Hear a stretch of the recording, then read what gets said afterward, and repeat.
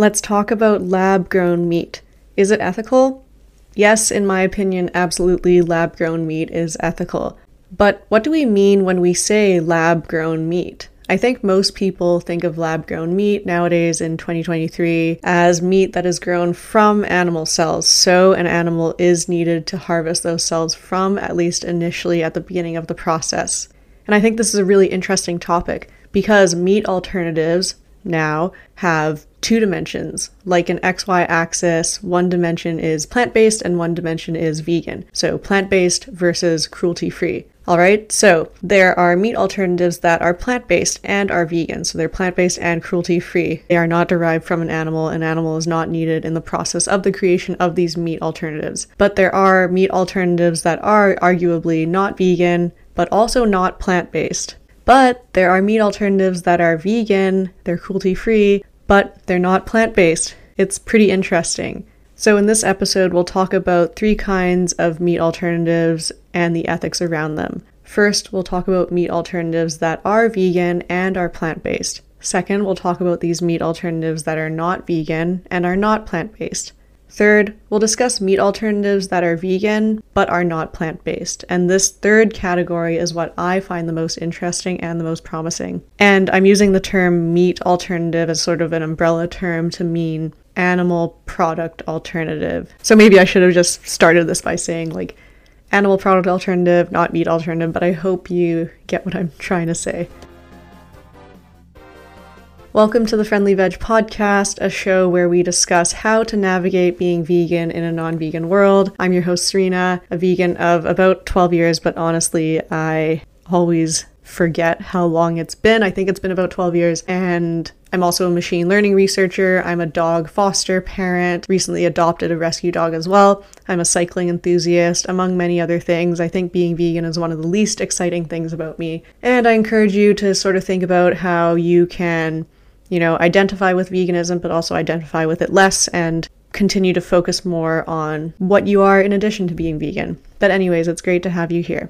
Before we get started, I want to give a shout out to 2 listeners, David's Vegan Life and also Vegan Pundit 1. So they both left comments on the YouTube video for episode 16, where I discussed lean meats, ghost poops, and the myth of the complete protein with my friend Danny Lanavi. So David said, "Missed Serena in the last month, even though she's been doing shorts, and good to see her back. Another excellent podcast episode, and always good to see your guests. Love the podcast and love Serena." And Vegan Pundit commented, green heart emoji, paw print emoji, fist emoji, and green heart emoji. And I really want to thank Vegan Pundit and also David for your continued support. Thank you so much. It really means a lot, and I honestly look forward to seeing your comments on all of my videos. I hope I'm not getting complacent and expecting your comments, but please keep them coming. They make me happy, so thank you so much. Now, if you enjoy this podcast too, please leave a comment on YouTube like David and like Vegan Pundit, and a rating on Apple Podcasts or Spotify or wherever you're listening would really help me out a lot. It really helps to signal that the podcast is something that I should keep working on. But if you're listening and you don't like my message or how I present myself as a vegan, send me an email, serena@friendlyveg.com. Tell me what I can do to improve, because feedback is a gift. But okay, let's get into it. Let's talk about the 3 types of meat/animal protein, animal product alternatives. First, we'll talk about plant-based alternatives. So this is the first category. These are meat alternatives that are made from only plants, so they're definitely vegan. These are products like Yves, Beyond Meat, Impossible Foods, Boca, Morningstar, Alpha Foods, Field Roast, Amy's Kitchen, Light Life Gardein, Tofurky, Omni Foods, etc. There's a ton. And by the way, this is a very Canadian-centric list because I'm Canadian. I live in Canada right now. And yeah, if I had to choose, based on how excited I felt when I was saying the brand name, I would say Yves and Gardein are my favorite. But what about you? What's your favorite plant-based vegan meat alternative? I love Yves because it's been around forever. I first went vegetarian in around 2008, and Yves was like my lifeline. I loved, and I still love, their veggie ground round because it's obvious that it's made from plants. You can see the soy protein in it. Because as someone who's been meat-free for over half their life, I don't want to eat meat. Yes, meat tastes good, but I'm so far past it. So when I see a bunch of meat alternatives on the shelf. I always find myself at the grocery store reaching for the whole food alternatives or the alternatives that are the closest to whole foods. But when I do want something that tastes a bit more meaty, I go for Gardein. Again, because, their chicken, for example, tastes like chicken, at least their chicken strips do, but it doesn't make me think I'm actually eating a chicken. Compare this with something like Beyond Meat or Impossible Foods. I just don't have a taste for them. They taste too much like meat. I think it's awesome that these products exist because they allow for cruelty-free options for meat eaters who want to try eating plant-based, and also new vegans who are making the transition, or vegans who love the taste of meat but don't want to contribute to animal cruelty. I think these are all valid reasons to eat these products like Beyond Meat and Impossible, but they're just not for me. But if we put these plant-based vegan meat alternatives on a spectrum from less meaty to more meaty, or more whole foods to more processed, Yves and Gardein would be on the whole foods end of the spectrum. Beyond Meat, Notco, Impossible Foods, they would be on the processed end of the spectrum. These whole food alternatives, so think Yves, they're commonly made out of products like soy, so tofu, or soy protein concentrate, or seitan, so wheat gluten. Obviously, they're plants, but they're not incredibly processed. These more processed products like a Beyond Meat, for example, are made out of plants as well, but plant proteins that have been synthesized in a lab, like pea protein that's been, selected in a food lab for their resemblance to meat. And as they say, Beyond Meat burgers, they bleed. But these products are still made out of plants. They've just been engineered to taste and look like meat. That's the first category, vegan and plant-based. Next, let's talk about lab-grown meat, also known as cultured meat. This kind of meat alternative is debatably not vegan, and it's certainly not plant-based. This second category is lab-grown meat, as it's normally referred to, and it's a new technology. It's only 10 years old. The world's first lab-grown burger was eaten in London, UK, at a news conference on August 5th, 2013, according to the BBC. To make this burger, scientists took cells from a cow at an institute in the Netherlands and turned those cells into strips of meat that they then combined to make a patty. But how did it taste? Well, one food expert said it was close to meat but not that juicy, and another said it tasted like a real burger. So that's pretty amazing, right? But really, how does lab-grown meat work? Well, it's pretty simple, at least conceptually. Execution-wise, I'm sure it's not that simple, but here are the steps. 1. Harvest some muscle from a live animal. Apparently, this is a painless procedure.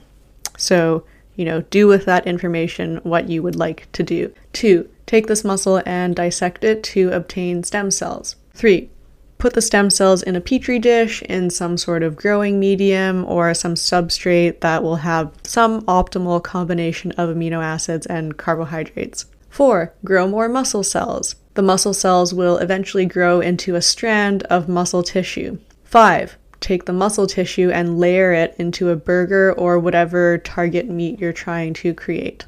And that's it. Lab-grown meat in 5 simple steps. But there are 3 key points here. 1. Animals aren't killed to create lab-grown meat. 2. An animal is required in order to culture those initial stem cells. 3. The resultant meat is, meat. It's not made of plants. It is made of animal protein. And that is the point, to replicate animal protein. And not just replicate it, to recreate it, to synthesize it in a lab. Now, it's not just burgers that can be lab-grown nowadays, and there are hundreds of companies working on lab-grown meat. Some examples. Wild Type uses this technology to create lab-grown salmon. Upside Foods produces lab-grown chicken. Believer Meats, formerly known as Future Meat, makes chicken as well, but also kebab meat and hamburgers. And they raised $347 million USD in their Series B in 2021, which at the time was the largest ever investment made in cultured meat. That is lucrative. So lab-grown meat is exciting, it's cool, you can make a lot of money if you successfully start and run a lab-grown meat business, but is it vegan? An article I found on cultured meat said this. By definition, a vegan diet does not include consuming meat or any form of animal products. Well, I would say they're wrong, but then they go on to say lab-grown meat would not be considered vegan because the ingredients needed to produce the synthetic meat are all derived from animals. This is what I agree with. What makes lab-grown meat debatably not vegan isn't the fact that the end product is real meat that is made from animal protein that in fact is animal protein. What makes lab-grown meat debatably not vegan is the fact that an animal is required for its production, because being vegan means you live in a way that minimizes harm to animals. Even if the muscle tissue harvesting procedure is painless, if we need animals to create lab-grown meat, then we are using animals for our own purposes. So this isn't vegan, right? Well, I would say it's a gray zone, but in my opinion, if the use of one animal can avoid harming hundreds or thousands of animals in the future, then I'm all for it. This is much better than outright slaughtering or killing all of those other animals in order to eat them. So that's it for meat alternatives that are debatably not vegan and definitely not plant-based. We previously touched on meat alternatives that are vegan and are plant-based, but there's a really interesting third category that's emerging. This is meat alternatives that are animal-free but animal-based. So they're vegan, but they're not plant-based. I'll call these microbe-based alternatives. So what is microbe-based meat? Well, as we discussed, plant-based alternatives like Beyond Meat are made from using plants. Cultured meat alternatives are made using stem cells from animals. Microbe-based alternatives are made using microbes. This approach using microbes has another name that I'm sure you're familiar with, which is fermentation. So to just level set, what is fermentation?